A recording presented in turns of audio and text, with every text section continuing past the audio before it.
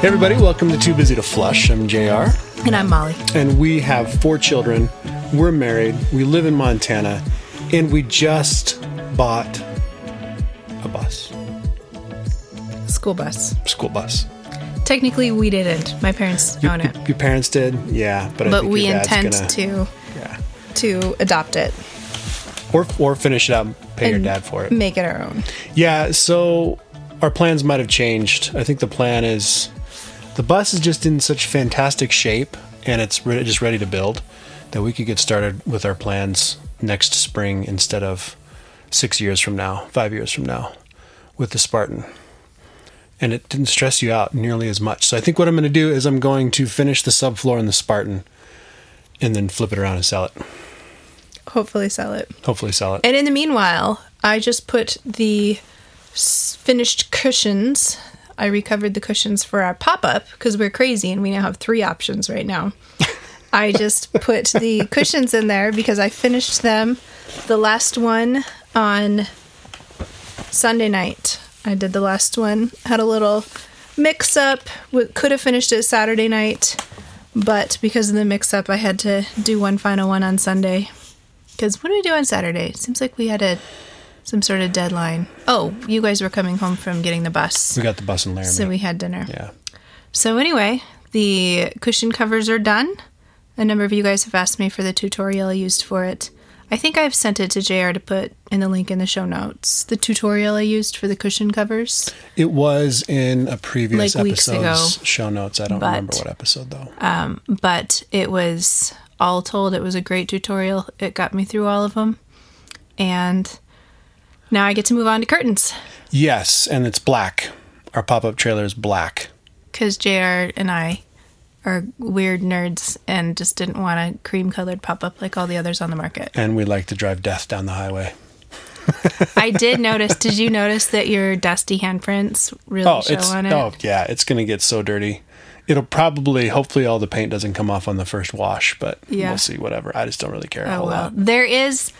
on the way to driving the kids to their Audubon science class, there is it's not teardrop, but it's not tall enough for a person to stand up in, a trailer that's painted flat black, and then it just has like spray paint, brown and green swirls on it to make it look kind of camo. It's so ghetto.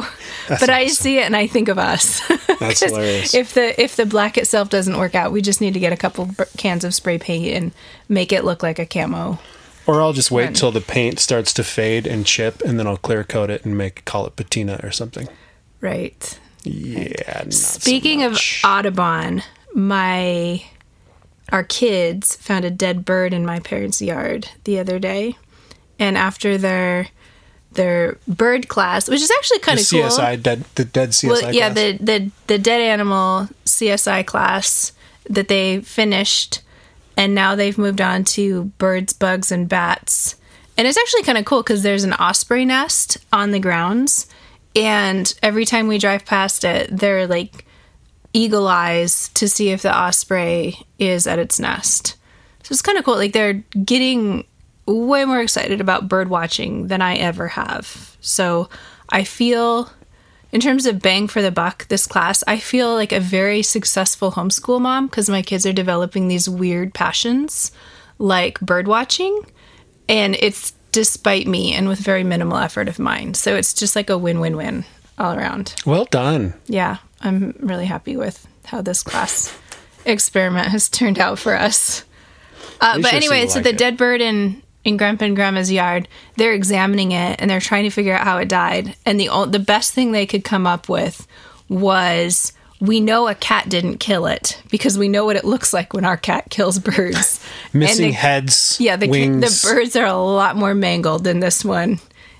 I suspected that it had been shot by a pellet gun because it was not by Grandpa Jim. Well, I wasn't going to call him out, but yeah. It was a grackle. And grackles aren't they also called... They clean their poop out of their nests but with they're also their called mouths. Something else. I don't know. They clean their poop out of their nests with their mouths, and then they spit it on windows and or things people. like that. Or nasty birds. In my parents' old house on the pool cover, and the poop would throw off the chemical balance in the pool. And my parents, until they figured out what was causing it, had to drain the pool like 3 times one summer they found out eventually because of grackle poop on the pool. They're just a common blackbird. Just a common blackbird. And a really obnoxious grackle. one. Yeah. So, anywho, dead bird. Yes, dead bird, camp trailer, investigated it. bus. What color should we paint the bus? I was thinking we should paint it. I don't know. You know, I'm We should partial have it to like painted. aqua. Like should have it aqua painted. and light and white. Or aqua Okay, and you don't cream. want a black bus. No, I don't want a black bus. Okay. We'll have to figure out what color. Because, well, it's, here's the cool part, you guys. Like, it's ready to build. So we could actually, if building prices come down, we could actually build it out this winter in your dad's shop, heated shop, and then it'll be ready to go for spring. So when you do your annual Canavox thing in New Jersey, we Just drive the whole family out there. That'd be super fun. Do all sorts of interesting things and see Yep. interesting people along the way. So we dropped it off at a friend's house, and he's one of the guys in his. We got lots of friends we do trade for. Anyway, these guys build log homes, and their son is a professional diesel mechanic, but he also helps run the log home business. Plans to take it over from his dad. Anyway, he's looking at the bus. He's like, man, this thing's got a really nice Cummins motor. How many miles on it? I'm like 179. He's like, this thing will drive longer. This thing will go for longer than you want to drive it.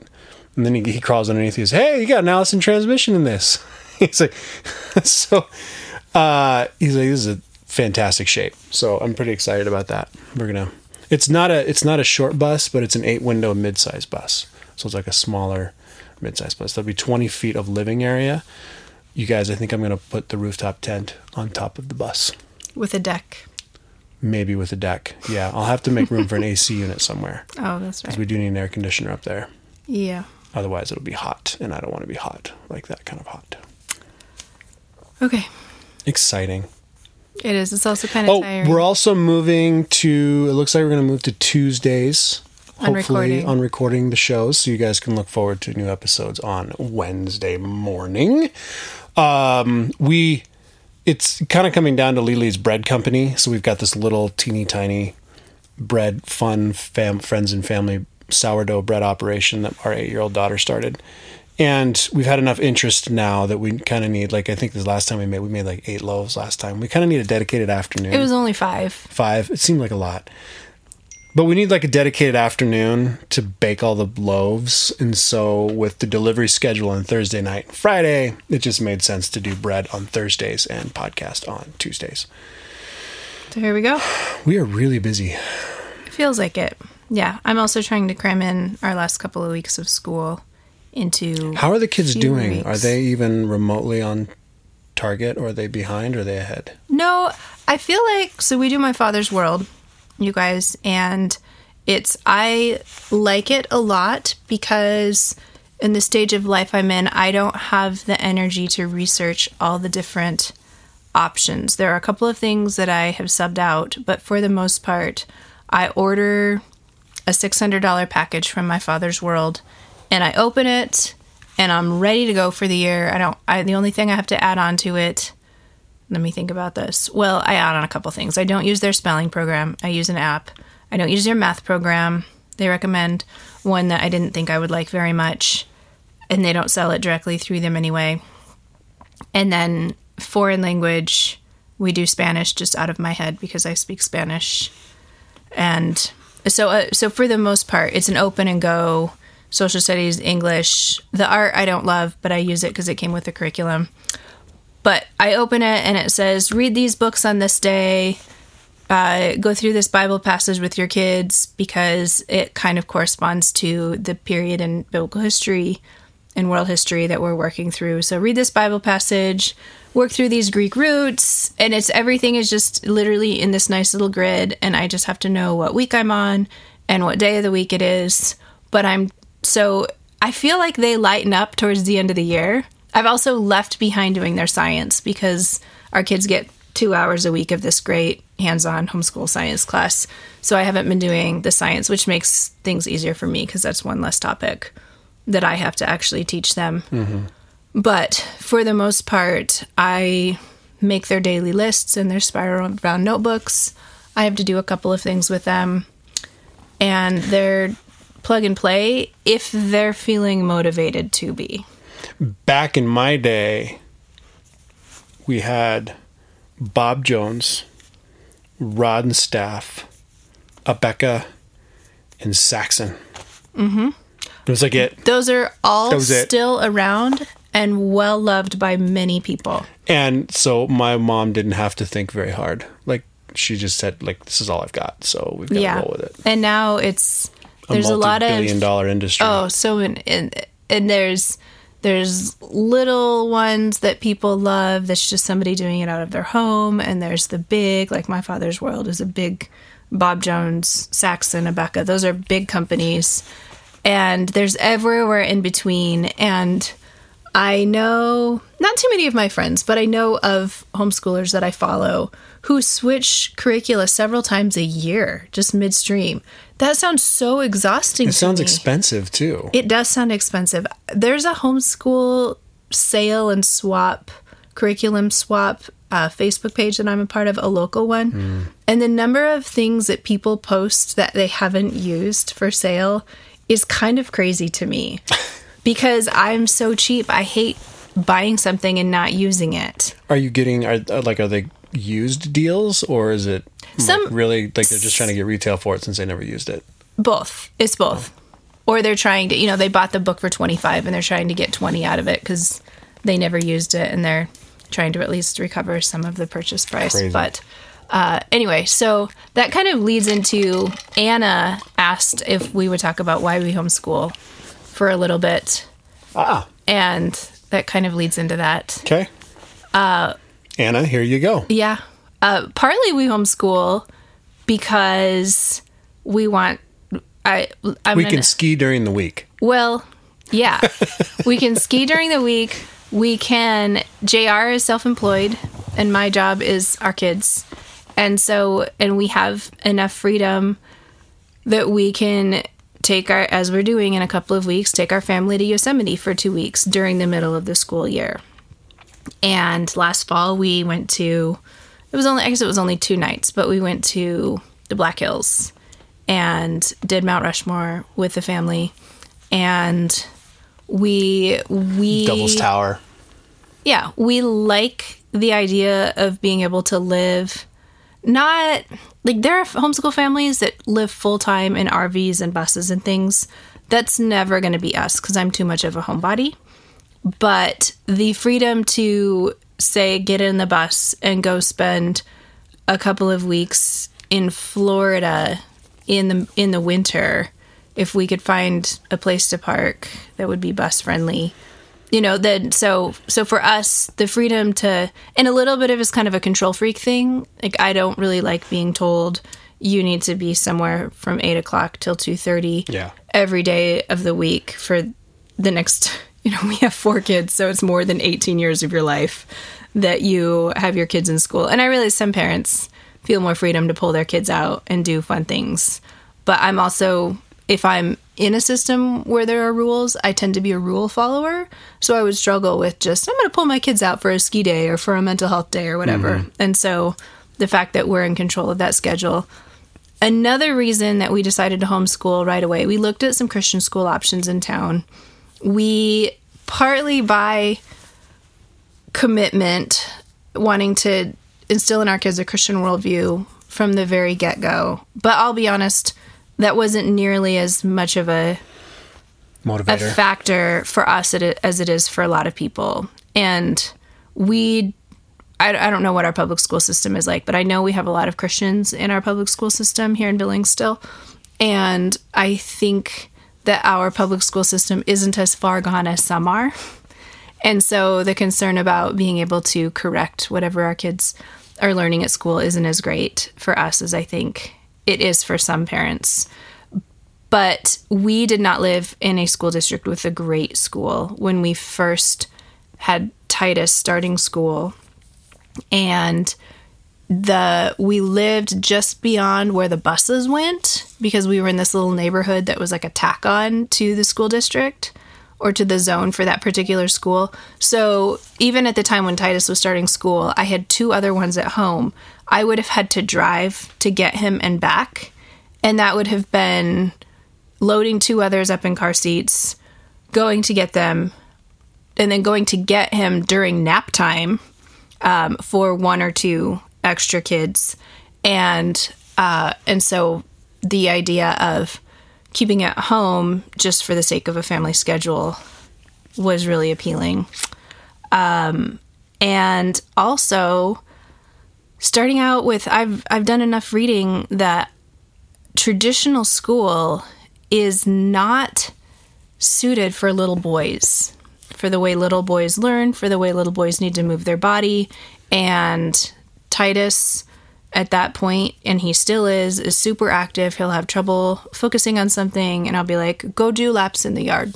Go outside, run around, get some fresh air, throw a ball for the dog. And he clears his brain, he moves his body, and he can come back and focus a little bit better. And boys sitting in desks all day, for me, felt like a bit of a recipe for disaster with him, with a precocious kid who's either going to be angry and act out or be stifled and feel like a perpetual failure because he's always being corrected for just being a little boy. And obviously there are millions of kids in this country who work around that, but boys are falling further and further behind girls academically in our country. And as we fall behind other countries, we just are doing more of the same thing, as though more of the same thing is going to work better. So we're going to do longer school hours. We're going to do less recess. We're going to, make them do more math problems. We're going to send homework home, and it's not working, but we keep digging our heels in more and more rather than giving boys, as most boys need, more movement, more fresh air, more kinesthetic and tactile learning experiences. And so wanting to homeschool, we do what I consider to be a perfectly adequate education. I don't know if it is or not because I don't do testing with my kids yet. But, they're proficient readers. They're learning math, even if Titus struggles with his math a bit. He knows a ton of science stuff. He's, for all intents and purposes, he's fine. He would be fine if he had to get put into a school classroom setting academically. He would be just fine. And we do school for max of about 3 hours a day. And I was ambivalent.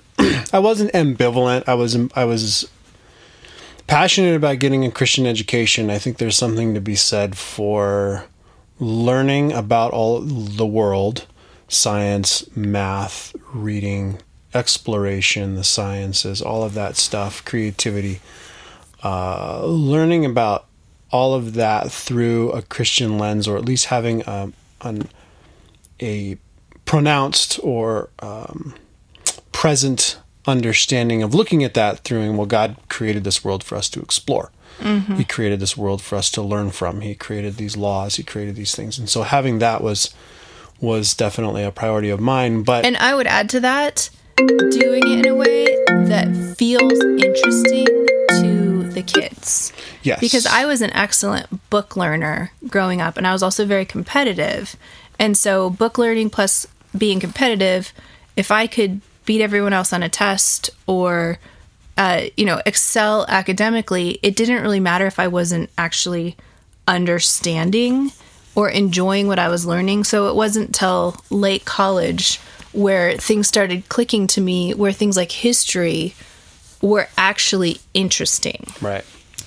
And so that said, I left the decision primarily up to Molly, knowing that if we were going to homeschool, she was going to carry most of that burden. Yep. So I let you made the final call, and I said, I'll support whatever you want to do. That said, we moved to this house, and I think 80% of our property tax bill is the school district. So I'm our new school that they levied a tax on. So I'm like, I just feel like I need to put the kids in just to take advantage of that. Montana just passed legislation requiring, your old buddy Steve White kept track of this legislation, requiring public schools to allow primarily homeschool students to take advantage of things like extracurricular activities. So we could hypothetically, and the reason that they worked on this legislation, and I haven't read it closely, but the reason that they worked on this was because some schools were letting homeschool kids bop in for PE or for music lessons, things like that, which is fantastic. Some, back before homeschool sports were big, a homeschool kid would go to like one class at the local high school and then participate in a cross-country team or something. But that it was up to the principal or the deans of that school to make an individual choice rather than having the freedom to, or homeschoolers having the freedom to say, look, the law's on our side. If we want to participate in this thing that our taxes are paying for, then you've got to let my kid into the band or onto the soccer team. Yeah, or whatever it is. I don't. So there is. That sounds miserable. Putting our son into something like that, and he has to meet friends. What do you do? Well, I'm homeschooled. He's not part of the class. He's not part of the group. Like, that just sounds terrible. I don't know. I mean, I think that it does. Especially, wow, it sounds terrible to you. You're an extrovert. To me, it sounds terrible as an introvert. Terrible. No, but I think like I'm an extrovert, but I like to be part of the in crowd, and you're automatically walking in as an outsider. I don't know. I mean, on the other hand, think how cool it would be to be like, you just come to school for PE and band. That's not cool. No, I don't know. No, I feel like it could be. No, I don't think so. There's a kid a number of years ago. There was a kid who homeschooled, whose parents were in our small group, and he would go ride his bike from home, check himself into his elementary school, and literally just do PE and like band or something, and then check himself out and ride his bike home. He loved it. He felt so cool having the freedom to show up. Everybody else had to be there all day, and he's like, "The last thing our child I'm just here for the good stuff is to feel better about himself." Yeah, yeah. No, but Well, you were talking. The other thing that I, just expanding on that, the idea of wanting our kids to enjoy learning, and I feel like I wasted so much of my education growing up, and I don't know about elementary school and high school, but for sure in my early years in college, I didn't appreciate the things that I was learning and being exposed to because I just hadn't developed a taste for them. So for example, you guys, when I was pregnant with Lily, with our second kid, we went on a wine tasting tour for my parents' 30th wedding anniversary. Was it 30 or 40? Because you're coming up, we're married in 72. He was born in 40th, their 40th anniversary. So we went on this wine tasting tour in California and Oregon with them. And I was pregnant with Lily, obviously pregnant, because we were there in the summer and she was born in October. Great time to go to Napa when you can't drink wine. Right. So I stood around watching everybody else sample all of these really nice wines and develop these tastes, and yes, I can taste this in it. And I'm still like, I don't know, that $6 bottle or that box is okay by me because I've never developed that taste. Kind of the same thing with literature and art and things like that. I never, and it wasn't for want of exposure to them. And my mom actually homeschooled me in junior high, and I think worked hard to help me appreciate things that I just did not appreciate. But for example, my freshman year of college, I had to read the Iliad for English class. And I had this big, thick Norton anthology. I think I still have it. And did not enjoy or appreciate it at all. We just read this spring, Children's Homer, which is an abridged version with the kids. And at the end of the Odyssey, our kids were literally, and I mean literally, on the edge of their seats with how is it going to end? Like, crazy. You know, the dog recognizes them, and recognizes Odysseus, and we're dog lovers, and so that's great. And then the dog dies immediately after recognizing his master who's been gone for 20 years, so that's sad. But the tension, the literary tension that they feel as this story just drags on, and Odysseus has to reveal himself slowly to person after person and plot how he's going to get rid of the suitors that have taken over his house and are wasting his money and his food. And anyway, I'm watching the kids and I'm like, I feel like, first of all, they'll remember a ton about the story that I didn't remember. And second of all, I feel like they'll have this great memory of reading it. And so the next time somebody says, you've got to study Homer, they'll be like, I had a really good experience with that. That was a great story. And so even like, maybe I'm not crushing it in every aspect of homeschooling, but I get enough wins like that where I'm like, I think that my goal of helping my kids find the world as an interesting place and not just be able to memorize and regurgitate facts, but actually learn. And, you know, in our present economic world, where it's going, well, I've always thought this, but now that I'm thinking with the way Biden will possibly crush small businesses, maybe not. But I've always kind of thought, you know, with the decentralization of things and the ability pre-COVID, the ability of some people to create their own jobs and to be their own bosses and to adapt in a way that a large business can't. And now all of this, as I'm thinking, is like, okay, small businesses, they can adapt all they want, but when the government shuts them down and lets Amazon take over the world, that doesn't do you much good. And when the government requires you to pay your employees $15 an hour and you're barely making ends meet, that doesn't do you much good. But in an ideal world, in an ideal government regulation and tax environment, I feel like rather than teaching kids, because the public education system in America was designed by industrialists who wanted, and I'm getting this, you guys, from John Taylor Gatto, who was like a public educator of the year in New York State in the 1980s. And then he started writing books about how he believed the public education system was corrupt and damaging. Well, he says that public education in the United States was designed by industrialists who kind of wanted to crush the souls of their workers so that they were trained through all of their years of education to just do exactly what they're told, to not think, not process, the whole Pink Floyd, you're just another brick in the wall. Hey, teacher, leave these kids alone. You know, you just do what you're told. Don't think about it too hard. You're trained in your one task, and you go home at the end of the day being happy that you've done that one task.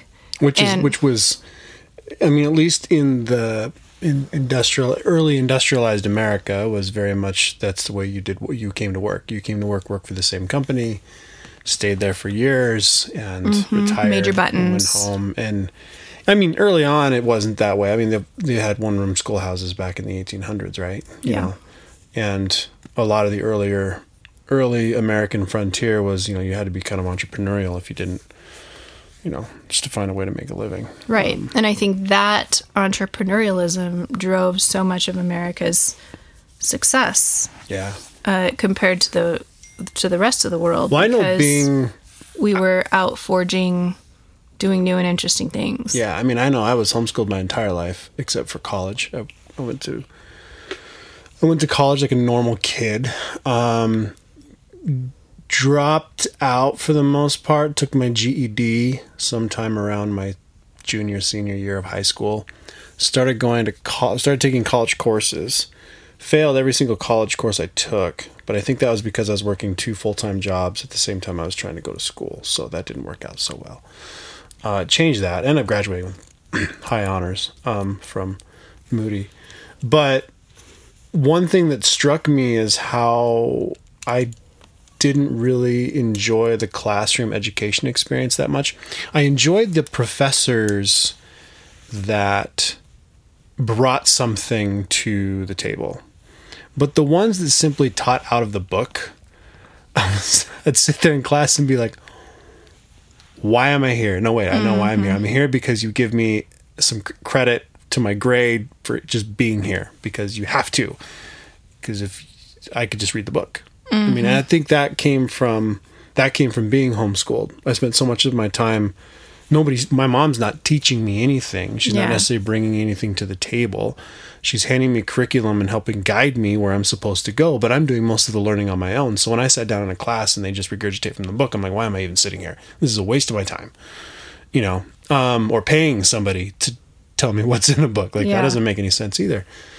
But so I look at my life now, and so much of it is built, and I realize this is not strictly an outcome of homeschooling, but for me, so much of my life is built around applying myself and learning new tasks without having somebody over my head telling me to do it. Yeah. And that was very much homeschooling for me. My mom didn't, sit over my head and slap my hand if I didn't do anything. So my motivation had to come from somewhere within. But I spend so much of my time learning stuff, learning new things. And I think a lot of people do that now too. Whatever form of research you take for starting out a new project or learning something new or watching YouTube or reading a manual or, just learning a new craft, but. And we're trying to model that for our kids too. Like, we don't know how to renovate a bus. I don't know how to recover cushions, but Nope. here I am with a YouTube tutorial, Yep. figuring it out. Yep. That all of those things said, I feel like it's important to say, even though people always say this, that our decision to homeschool is unique to us. And obviously we want to travel the country in a bus. Playing a large part in it hopefully communicates that we don't expect everybody that we know to follow the same path we follow. And Sometimes our I still kids wonder if it's the best thing for you, Molly. You never know. Our kids have good friends from godly homes in public school, good friends from godly homes in Christian schools, and ultimately you do your best and you trust your children to the Lord for the outcomes, because my goodness, I went to Hillsdale College and there were a lot of 15-year-old homeschoolers who would show up for their freshman year of college, and Really? they would, there were always maybe 10 or 15 who were too young to be at college every year, and they would just go crazy. I mean, they just, in all the ways you can imagine, like wild drinking and partying or nervous breakdown because they're too young to be in a college environment away from their parents. And so homeschooling is no more a recipe for raising godly children than any of the other options that are available to us, as long as you're a diligent, I think it all comes concerned down, parent. to me, it's far less how a child learns their academics than it is how you parent wherever you're at. Mm-hmm. It all comes down to the parenting. You can have, a wildly gifted homeschool kid with terrible parents, and, he won't necessarily be any better or worse than, a public school kid with a super attentive, really wonderful parent, but how are you involved? I mean, for me, it's like, how am I involved in my kids' lives, and do I involve them in just my daily life? Like, hey, I'm going out here to work. I'm going to the store. Who wants to come with me? I'm going out to do this. Who wants to come with us? Grandpa and I are going to work on that. Either you guys want to come, or like Titus, we're going to do this. You are coming. Yes. You need to come work a little bit.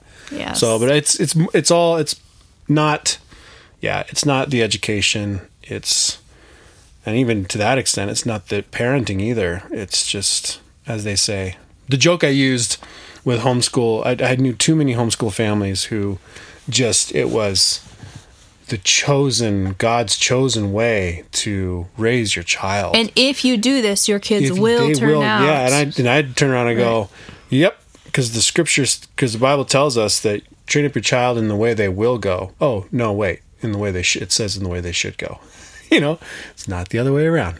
Don't get confused. Yeah, it's certainly not a formula guaranteeing godly kids, as nothing we do is. No. Even though we all want formulas. So I finished reading the book of Daniel last week for my Bible reading. Got a break from the major prophets, and now we're reading Thessalonians, which is kind of like a nice breath of fresh air, even though it's interesting reading Thessalonians after Daniel because there's a lot of prophecy about just people struggling to remain faithful in Daniel. And then you get to Thessalonians and there's Paul's talking about when the Lord returns, as well as all of the corruption and the unwise behavior that will surround the confusion, the upside downness that we feel very deeply right now in Thessalonians. So there's certainly, they pair well together, so to speak, like chocolate and red wine, I guess. They work well together. But it was interesting reading the book of Daniel. For some reason, the word wise kept sticking out to me at the very end of Daniel. And there's a lot of, like, I just did a search for wise in Daniel. None of the wicked shall understand what's going on, but those who are wise will understand. What else? The word wise is used 4 times in the last 2 chapters of Daniel. The wise will understand what's going on, while the unwise will stumble. And then a couple of verses later, some of the wise will stumble, so that they may be refined, purified, made white until the time of the end, as they await for the appointed time. And then Daniel 12:3, those who are wise shall shine like the brightness of the sky above, and those who turn others to righteousness like the stars forever and ever. And I wondered then I did a search for wise at the beginning of Daniel, and I had assumed that all the references to wise would be to Daniel, to Shadrach, Meshach, and Abednego. You know, they didn't eat the food that the king wanted them to eat, and yet they were healthier and better, and so they got promoted. And yet the word wise, at least in the ESV, refers to the king's wise men, which are, it's used as a synonym to things like enchanters. And so when he has these dreams or these visions, none of the wise men, enchanters, magicians, and astrologers can interpret, but Daniel can. He's not referred to as wise, though, anywhere in the book of Daniel. So I thought that was kind of interesting, because I had assumed that maybe what I had been thinking was maybe the way that Daniel and his cohorts acted while they were in exile would be a paradigm or a model for how the wise should act in the end times exile that is prophesied at the end of Daniel. But that's maybe still true, but it's not borne out in the use of, I was thinking, because, you know, sometimes biblical books are written as a chiasm, where what happens at the end is a mirror image of what happens at the beginning. I didn't have time to look it up, but it doesn't seem like Daniel is a chiasm like I assumed. I just finished reading my interesting Bible reading this last week. I'm in somewhere in the middle of Exodus 30 or something like that, and he's writing all of the Old Testament sacrifice laws, for atonements for sins. And if you think about, I've had a couple thoughts. One is the holiness of God. Like, you don't come near him or you die. And I know we've talked about that on the show before. Like, you die. But he's also saying here, if you've sinned, if you've broken any one of these laws, you need to make atonement for that. And we know now with the New Testament that the law was written so that it was actually impossible to keep. And I got to thinking, I'm like, wow, so... It wasn't written in a way that it would be impossible to keep. It was written to God's holy standard, which by definition is impossible. Right, fair. So, I want to make that distinction because, then people are going to call God out as being unfair. Like, why would God expect something of us that he knows we can't do? Right. Well, then I got to thinking, like, so he's have all these Old Testaments, like, if you sin, if you break any of the laws, this is what you do. And I'm like, I look at myself and look at how much I sin every day, and I break, either something written in the Old Testament, or I break one of God's moral laws, or just understanding the depth of my own depravity and my own sin. Then I'm like, man, I would run out of cows. Right, I would run out of goat, broke, I would sacrificing. run out of sheep. I would run out of grain. And so I texted you that this morning, and you're like, well, God made allowance for that. You can sacrifice a pigeon. I'd run out of pigeons. Right.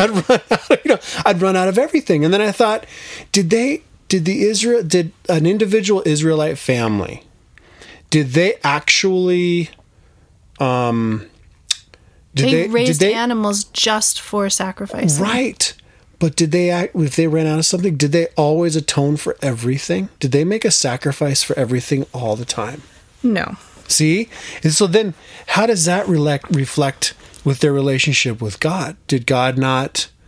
Well, it's an interesting thought process. Yeah. I can't off the top of my head think of specific things, but that's why there was a yearly calendar where they would bring their grain offerings at a certain time of year that were for a certain purpose. And the time of the Passover was at a certain time of year to sacrifice and atone for the big stuff. And God recognized that you can't atone for all the little stuff all the time, which is why only the guy chosen by lots could go into the Holy of Holies once a year, and then they did all the extra purification and all the rest extra sacrifice for him to go in there. And even with that, they tied a rope around his feet and put a bell on it in case he was struck dead, and they could just pull him out because nobody could go in there after him. And then you defile the Holy of Holies with a dead body. But so they recognized that there's these hidden sins that we can't fully atone for, and so there's the blanket sacrifice for all of Israel, and then there's the scapegoat that you put your sins on it and you send it outside of the camp, and there's all of these different ways. But it must have been just a wild thing to be a part of, like animals dying all the time. And then you read about when they much blood. When they dedicate, the priests do nothing but disembowel animals all day. When they sacrificed, I can't remember the numbers again, but when they dedicated the temple, it was tens of thousands of animals who were sacrificed, and it's like the blood just poured out over the whole Temple Mount. There was so much blood. That is so crazy to imagine. My least favorite part of hunting is gutting the animal. I cannot imagine being a modern day pastor. All I do is gut animals all day. That sounds terrible.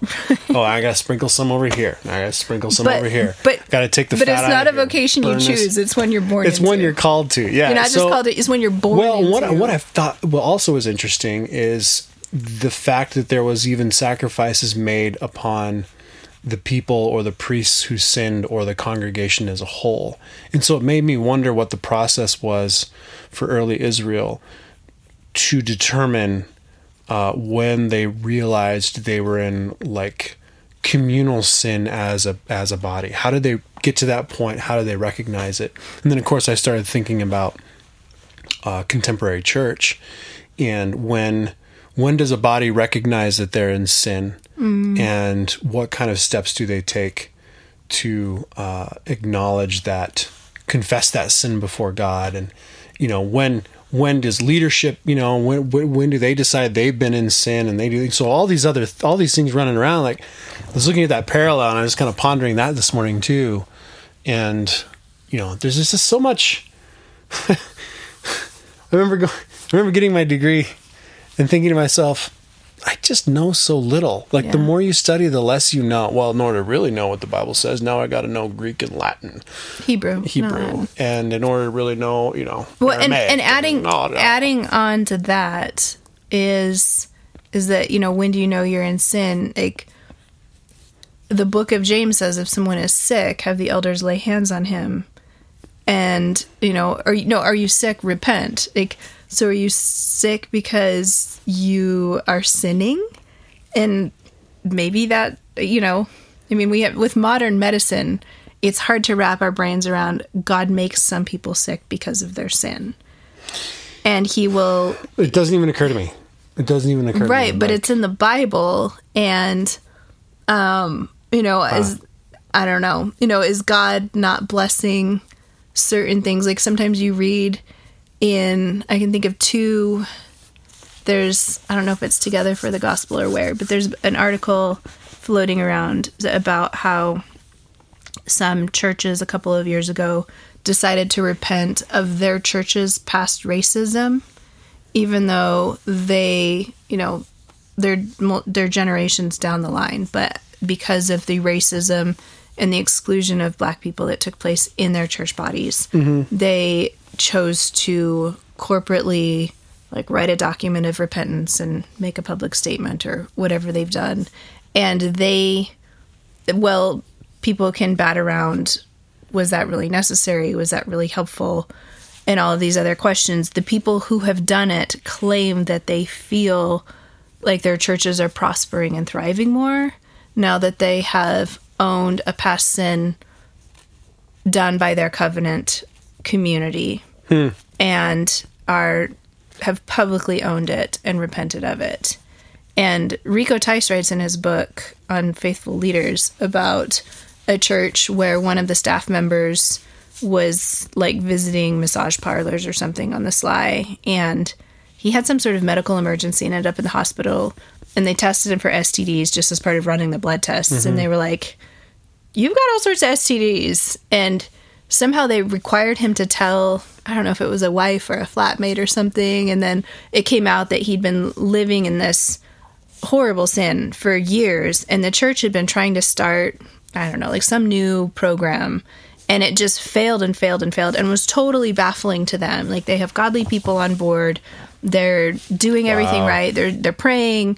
And the program, as soon as this guy was removed from leadership, the program took off and thrived. And he was like, look, God will set his face against you if you have a secret sin. And if you think that secret sin isn't going to affect other people, you're wrong. That's super convicting on a personal level. It's where, you constantly want to check yourself. Nobody really wants to be in that There is position. no such thing as a secret sin. Fair. But you constantly want to check yourself to know if is it me? Am I causing this problem? Yeah. Is it, Well, and then you also... Where am I sinning? Where have I not recognized that I'm sinning? Yeah, and then also thinking about us as the representative leaders of our children right now. So we're this small covenant community of our family, and our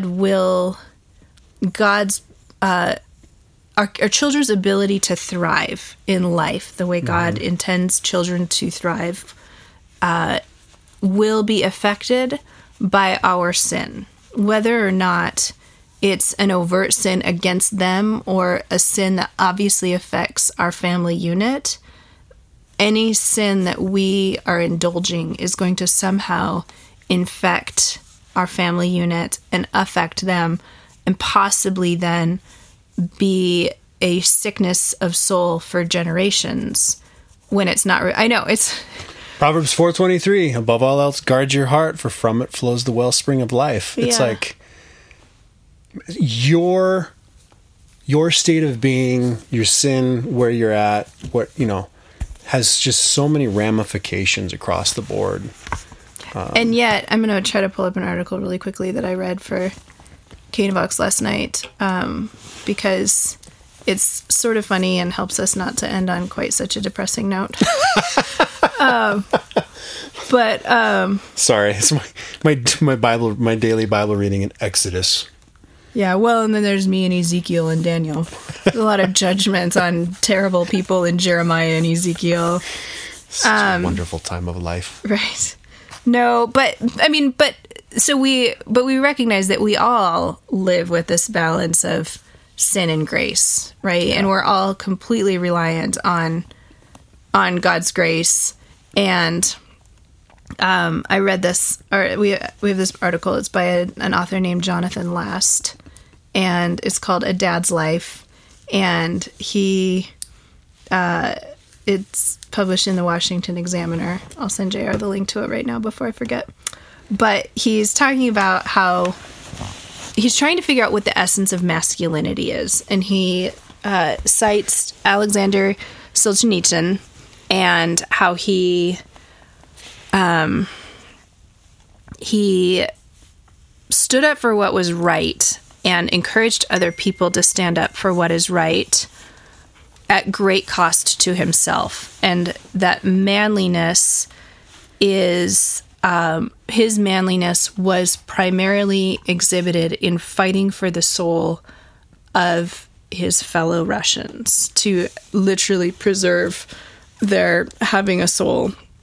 And then he cites another man who was a retired Marine who dove into the mess of September 11th in New York City.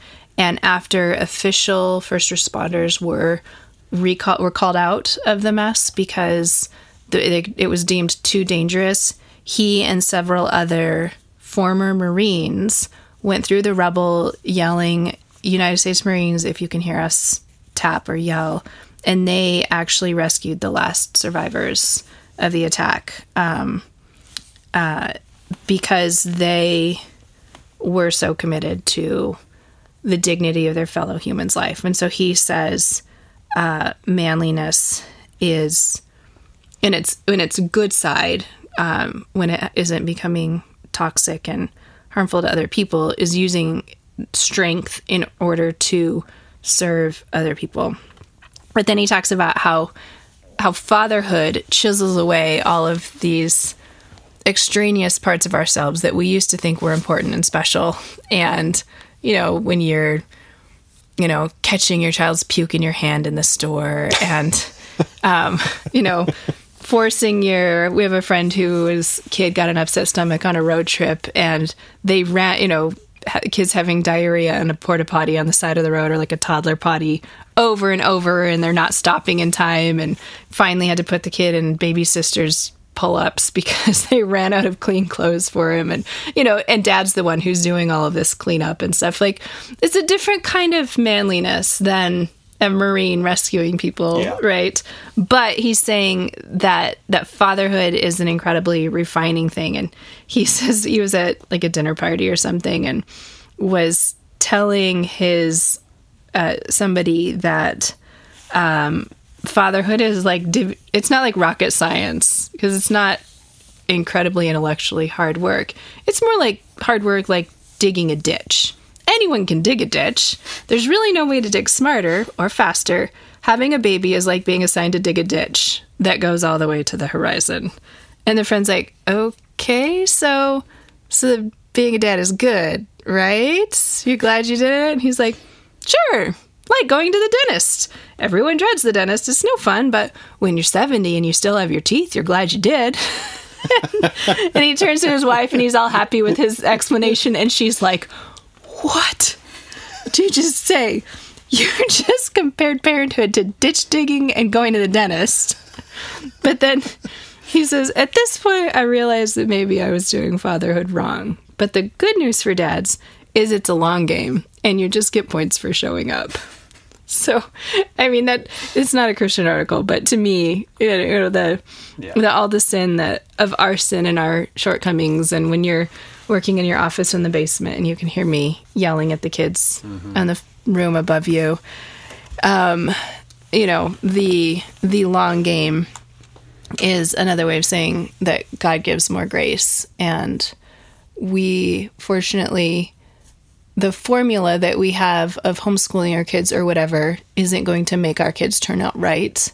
But the sins that we exhibit as we stumble through are not necessarily going to ruin our kids either, in both thinking that we're doing it right and knowing that we're doing it wrong. We end up being completely dependent on God's grace. Yeah, you have to be. And that sums up the whole conversation today really, really well. You guys would think we planned this. Nope. But we didn't. Nope. And that's something I didn't say at the very beginning. You know, so if it's your first episode joining us, we don't plan our conversations in advance. They're just completely extemporaneous, spontaneous, whatever. Now, that said, this isn't the only... this is the longest section in our week. Longest time point of time in our week. Face-to-face conversation that we've had all week, you know. But in this case, we've been able to go at least on one date by ourselves, which has been a lot of fun. And you pontificated a lot about being in exile. Molly's been musing on that a whole ton. Maybe that'll be another episode. So yeah, I didn't know where we'd go today, but that was in my mind. Yes. Anyway, guys, thank you for joining us. You can email us at tb2f@pm.me. You can send us Guys, thank you for joining us. You can email us at tb2f@pm.me, or you can send me a text message at 406-318-7136. We did have quite a few messages this week, and I can't quite get through them all. A lot of them are repeat people. Guys, I love hearing from you. I love swapping texts. And, you know, I've sent photos of hunting. I've sent photos of the bus. I've sent, because people, you know. Camper cushion photos. Molly sent camper cushion photos. You can also reach out to us. Probably our most active channel is our Instagram channel at Too Busy to Flush. And so you can reach us out all there. Thank you for giving us reviews on iTunes. Those are really helpful. We really appreciate those. And especially sharing us with your friends. So if you've heard us, if you've been listening to us on, heard about us from The World and Everything in It, that's awesome too. We're happy to support them, and that'll continue for another couple of months. And then I gotta save money. It's not the cheapest, but I do like the fact that it goes to a good cause. So there's that. That said, you can find some of the links we mentioned in the show notes of the show. And I think that's all I have. Is there anything else you've got? Nothing happening? Nope. Not that I can make fast. Good? Okay. Cool. We're going to go have Taco Tuesday. And I'm going to take 2 of my kids to judo because one of them is not feeling well today. So, good times. Have a great week, guys. Check you later.